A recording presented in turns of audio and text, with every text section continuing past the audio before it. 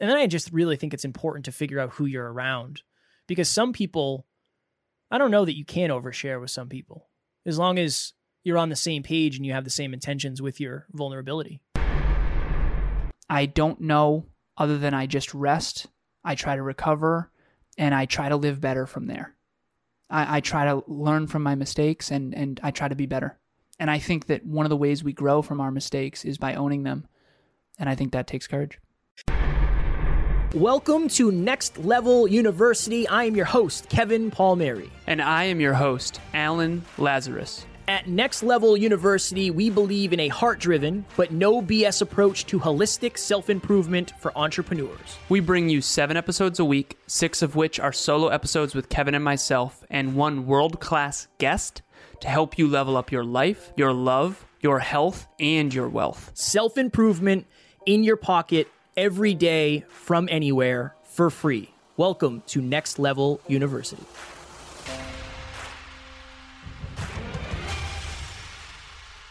How do you handle being vulnerable and having courageous conversations with people who demonize you after? Oh my goodness. What a question. What a powerful question. That's a vulnerable question right there. Yeah, it is. Go ahead, Jeff. That's the risk.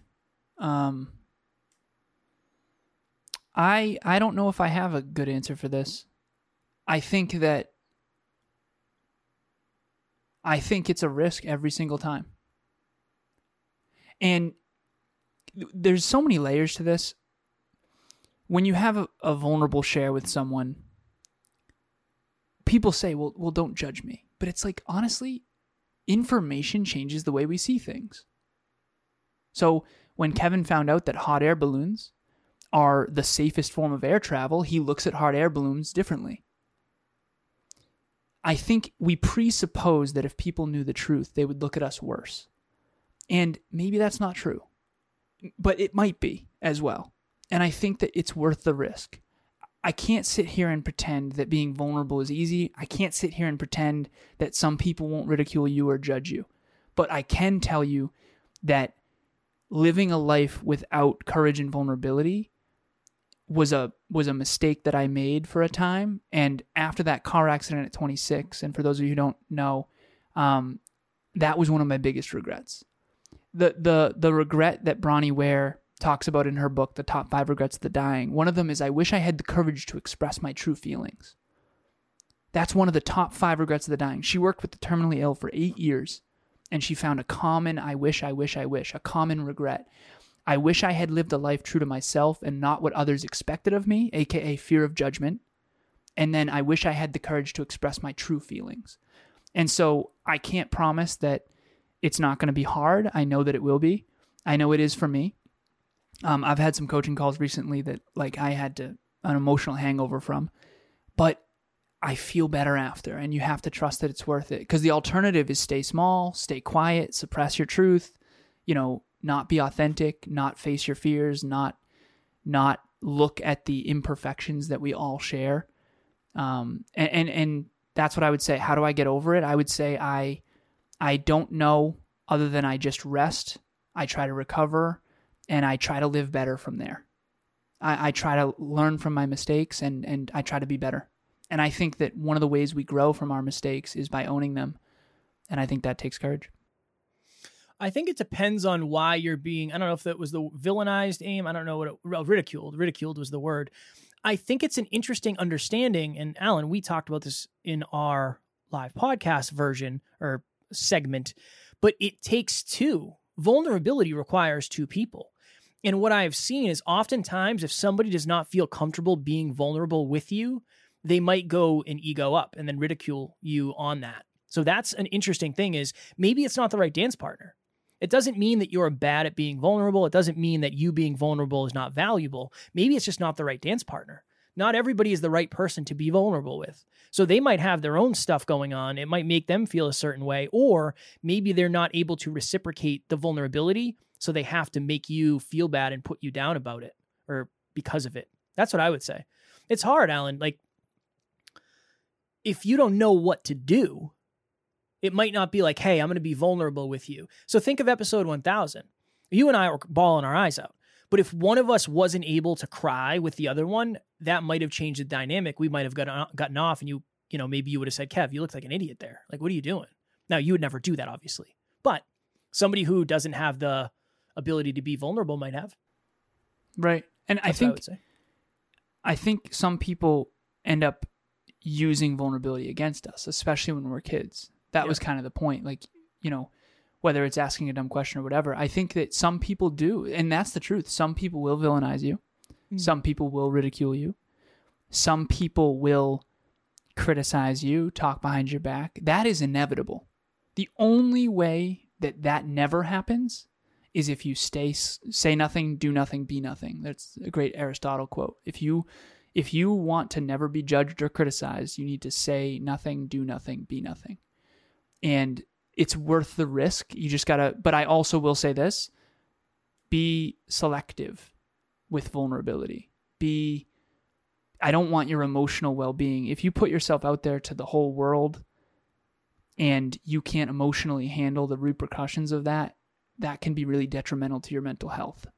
So make sure that you start small. Start with a therapist. Start with someone you trust. Start with a close friend and then build from there. I'm not saying to cry on a podcast in front of, you know, thousands of people yet. Seriously, probably don't start there. But start small and build. That's the advice. Where's the boundary between being vulnerable and oversharing? Ooh, I would say it's contextual. So number one, it's contextual. I would say it depends on the people that you're surrounding yourself with. If it's an open wound versus a scar, there's a big difference in the way you're going to share it. But the last thing I would say is it depends on why you want to share more. I think we're in this interesting time where a lot of people want to be very, very vulnerable because they understand that vulnerable is valuable and it helps them to connect with people. So you have to ask yourself, okay, why do I want to be as vulnerable as I want to be? Am I looking for significance? Am I looking for support? Am I looking for people to feel bad for me? That's a very, very important question to ask. Am I looking to feel part of something? Am I looking to find community? I think the reason you do it really helps dictate if it's just vulnerability or oversharing. And then I just really think it's important to figure out who you're around, because some people, I don't know that you can overshare with some people as long as you're on the same page and you have the same intentions with your vulnerability. Well said, Kev. I don't know if I have much to add to that. What I would say, if I had to say anything, it would just be reiterating, not only be selective with who, be intentional. Be intentional with who and how much. And start small and build, because it's like the gym. If you squat 500 pounds your first time, you're going to break your legs. Don't do that. That's really, really not good. You'll get injured. I don't want people getting emotionally injured because they share too much, or with the wrong person who's going to use it against them. And I really think that that's a lot of why we build these egos, these alter egos, or this armor, is because usually we did get vulnerable as kids, or maybe we were actually vulnerable, and we got really hurt. And so we don't want to do that again subconsciously. So, and then the last thing I'll say about this is, and this is totally off topic, but somewhat relevant. Kevin and I had someone on named Samantha Skelly, and we were on a mastermind. And it's episode 402, and Samantha Skelly does breath work, and she took us through a breath work exercise with 23 people in the room, and 22 of which I'm pretty sure were crying. And it was really, really healing for me. And so if anyone is out there struggling with, they feel like they struggle to be vulnerable, or they haven't been able to break into their own heart, so to speak, or melt the ice around it, breathwork has been deeply, deeply healing for me in a way that meditation never did it. And so I just wanted to mention that. Is it possible to fully live in truth if you feel like you're not self-aware or in a transition to discover greater self-awareness? I think I need that one more time. Please. Is it possible to live fully in truth if you feel like you are not self-aware or in a transition to discover greater self-awareness? I would say all of life, and this might sound fortune cookie-esque, all of life is a pursuit of truth, I believe. And what I mean by that is learning yourself at a more accurate level, learning the world and how it works at a more accurate level, learning how people perceive you more accurately.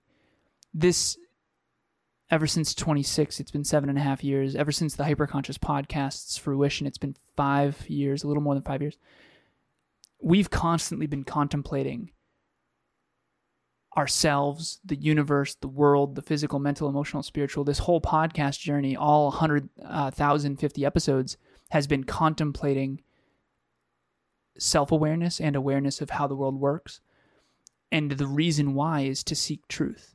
I mean, today, Kevin and I had some deep talks behind the scenes trying to figure out what the difference between self-worth and self-belief are, and what our self-worth really is versus what we thought it was, and how do you actually build it. And this week's contemplation is going to be next week's episodes. But to answer the original question, I would say always you should be seeking truth. Try to be as proactive as you can with it. You don't know what you don't know, but you can always learn more. And it's a never-ending game. It's an infinite game. It's a never-ending pursuit. You're never going to reach a point where it's like, I know all the things. And I think it's important to realize that you can always learn more, and you can always learn more about yourself and the world. And I think that that's a forever pursuit of knowledge, pursuit of experience, pursuit of awareness, pursuit of wisdom. And that's certainly the journey we're on. And the more you understand about yourself and the world, the more you'll flourish within it. The more if you understand how cars work, you don't freak out when your car breaks down, you just fix it. And I think life is a lot like that, really. Hey guys, it's Alex Ramos, and I am happy that I was in group coaching for a second time. It definitely helps to have accountability and all of that good stuff. I feel like I'm constantly going up and down and everything, but it's always good to have someone message on WhatsApp and then a reminder, hey, get back on it. So it was good. I definitely got a lot of good information that I'm going to continue learning because I am a little backed up, but I'm happy that I invested in this because it was investing in me. And even better, I get to meet people that are doing the same exact thing to help themselves. And I need friends and close people around me like that, so yeah, I really appreciated being in group coaching because of the accountability and because of meeting people. I would second what Alan said. At the end of the day, you become self-aware and then you become world-aware, and then the world awareness helps you become more self-aware, and it's kind of that never-ending process. And the interesting thing about self-awareness is it requires courage and vulnerability because you're looking in mirrors that maybe you don't want to look at. Where am I letting myself down? Okay, what am I really good at? What am I not really good at? All of that self-awareness requires a pretty high level of vulnerability and courage. But I would say what Alan said. I think you can only be as clear as you are aware. You can only be as, I don't want to say brave as you are aware because that depends. But yeah, I would second what Alan said. It's very, very important to understand that self-awareness goes into the world, and then world awareness pulls back into you, and then everything gets a little bit more clear, and then vulnerability gets a little bit more clear, courage gets a little bit more clear. Self-awareness is a superpower. Well said, Kev. I thank you. My protector holds me back from being vulnerable around others who I'm not as comfortable with. How do I help my protector come down to express vulnerability? This is teed up for, this is an Alan Lazarus question right here. Appreciate it, man. Mm-hmm. I think we all have protectors, and they come in multiple forms. And how do you allow your protector to come down? What I think is really interesting is you can't just command it to come down. It's a subconscious thing, right? And what a protector is essentially is your alter ego. And it's protecting you from the truth, or protecting you from ridicule, or protecting you from danger. So the way if you saw a grizzly bear in the woods, you'd have to cover up and protect your brain and your torso. It's kind of like that, but metaphysical. And so there's a lot of different forms of ego. Some people are always joking about everything, even though it's serious. That's a very common one. Like jokesters and comedians, like if they're really overweight and insecure about their body, they'll just joke about it rather than actually change it. And again, I have compassion for that. So you almost have to peel the onion, so to speak, and learn yourself, and then practice and be proactive, and then try to slowly and surely do something a little outside your comfort zone, and then go heal from it, and then do something a little bit more outside your comfort zone, and then heal from it, and then maybe you get ridiculed and you take a couple steps back, and then you go heal, and then you do it again. So again, I know I use this analogy often. If you bench press every single day and you're way outside your comfort zone in bench press, but you never take any time to heal, your muscle's not going to grow bigger. It's actually going to degrade. And so you have to make sure you have rest and recovery in between these reps. And it really is a self-awareness journey. And you can identify your parts. So your protectors, you can figure out what your protectors are. So I have one client, I'll keep it anonymous always, but like the jokester is one of their parts. Like everything's a joke. And when we're on the phone, it's like, listen, this is serious. Like this is a serious game. This life thing, you're not going to get another chance, right? And so let's put down the bull crapper. Let's put down the jokester. And that's actually the hardest part of coaching, by the way. Breaking through people's armor and getting them to feel comfortable enough to share the truth with you so you can actually help them. Usually we all have a lot of armor around our wounds, and you can't solve something you don't own, and you can't own it if there's too much walls up, and you can't let me in if you can't feel safe with me. And usually this is the very last thing I'll say. The level of vulnerability is usually congruent with the psychological safety in the relationship. So like Amy, for example, you've been my assistant for many, many years. We've known each other for 5 years now. You feel way more safe to tell me your truths than you did in the very beginning. And after I shared some of the vulnerable parts of my past, you shared more with me, and it was a symbiotic relationship. And so you have to build the relationship through consistent effort and intentionality. I would say this. I would say our protectors are old friends. We were talking today on this, or on the live podcast version of this, how sometimes when I'm uncomfortable, I either smile or laugh, as I'm doing right now. And if I think back, where did that come from? Well, I remember I had a buddy in middle school. I think we did this in high school too. We used to sneak a bouncy ball into a classroom, and we would just like hammer it off the wall and just let it go nuts. I remember.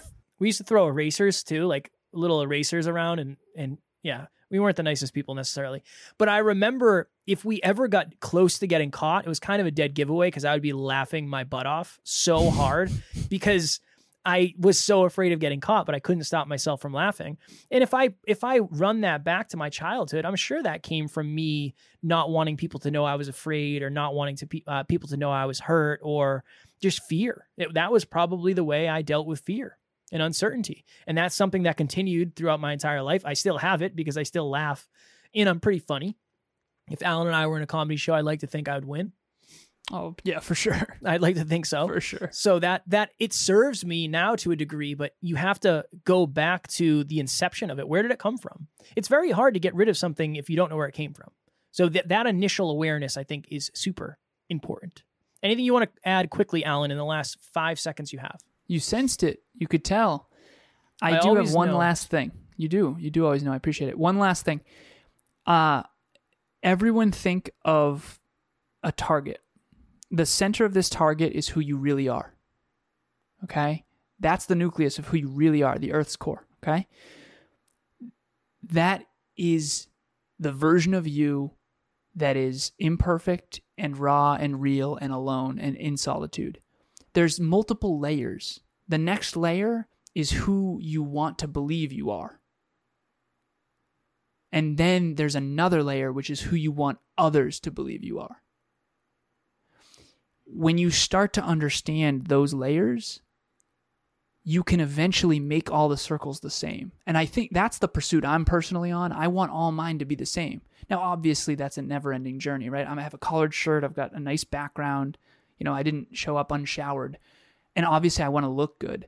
But it's important to understand that, here's the best analogy. When your in-laws are coming over, or your your girlfriend's family or your boyfriend's family, all of a sudden you clean the house, right?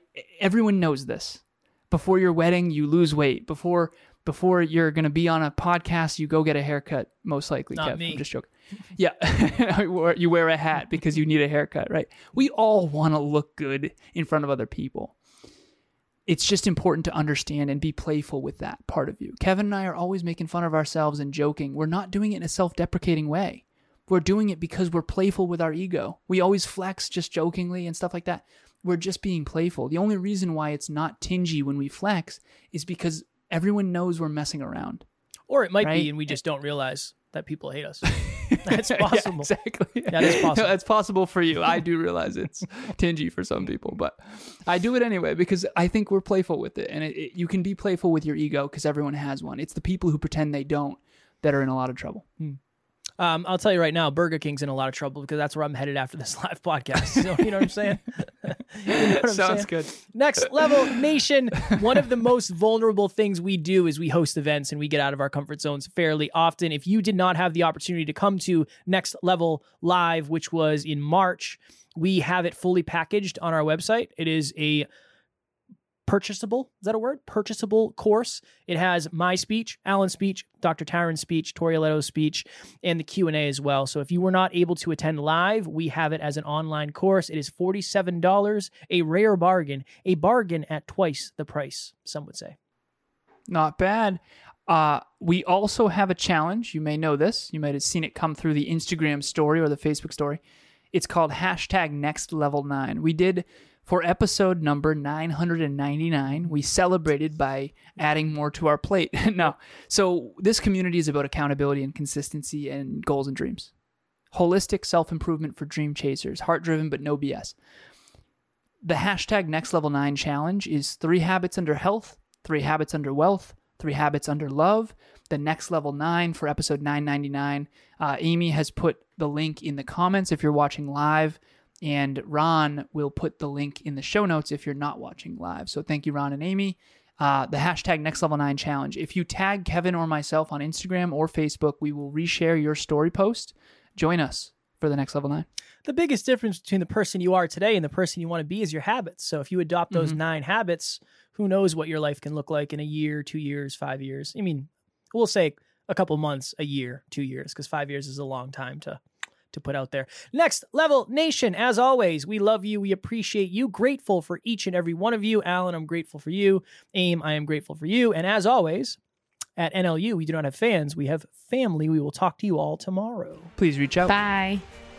Thanks for joining us for another episode of Next Level University. We love connecting with the Next Level family, so make sure you follow us on Instagram. I am at NeverQuitKid, and Alan is at ALazarus88. Also, if you found value in this episode, leave us a review using the link in the show notes, and please share this with someone who's ready to get to the next level. We will talk to you tomorrow.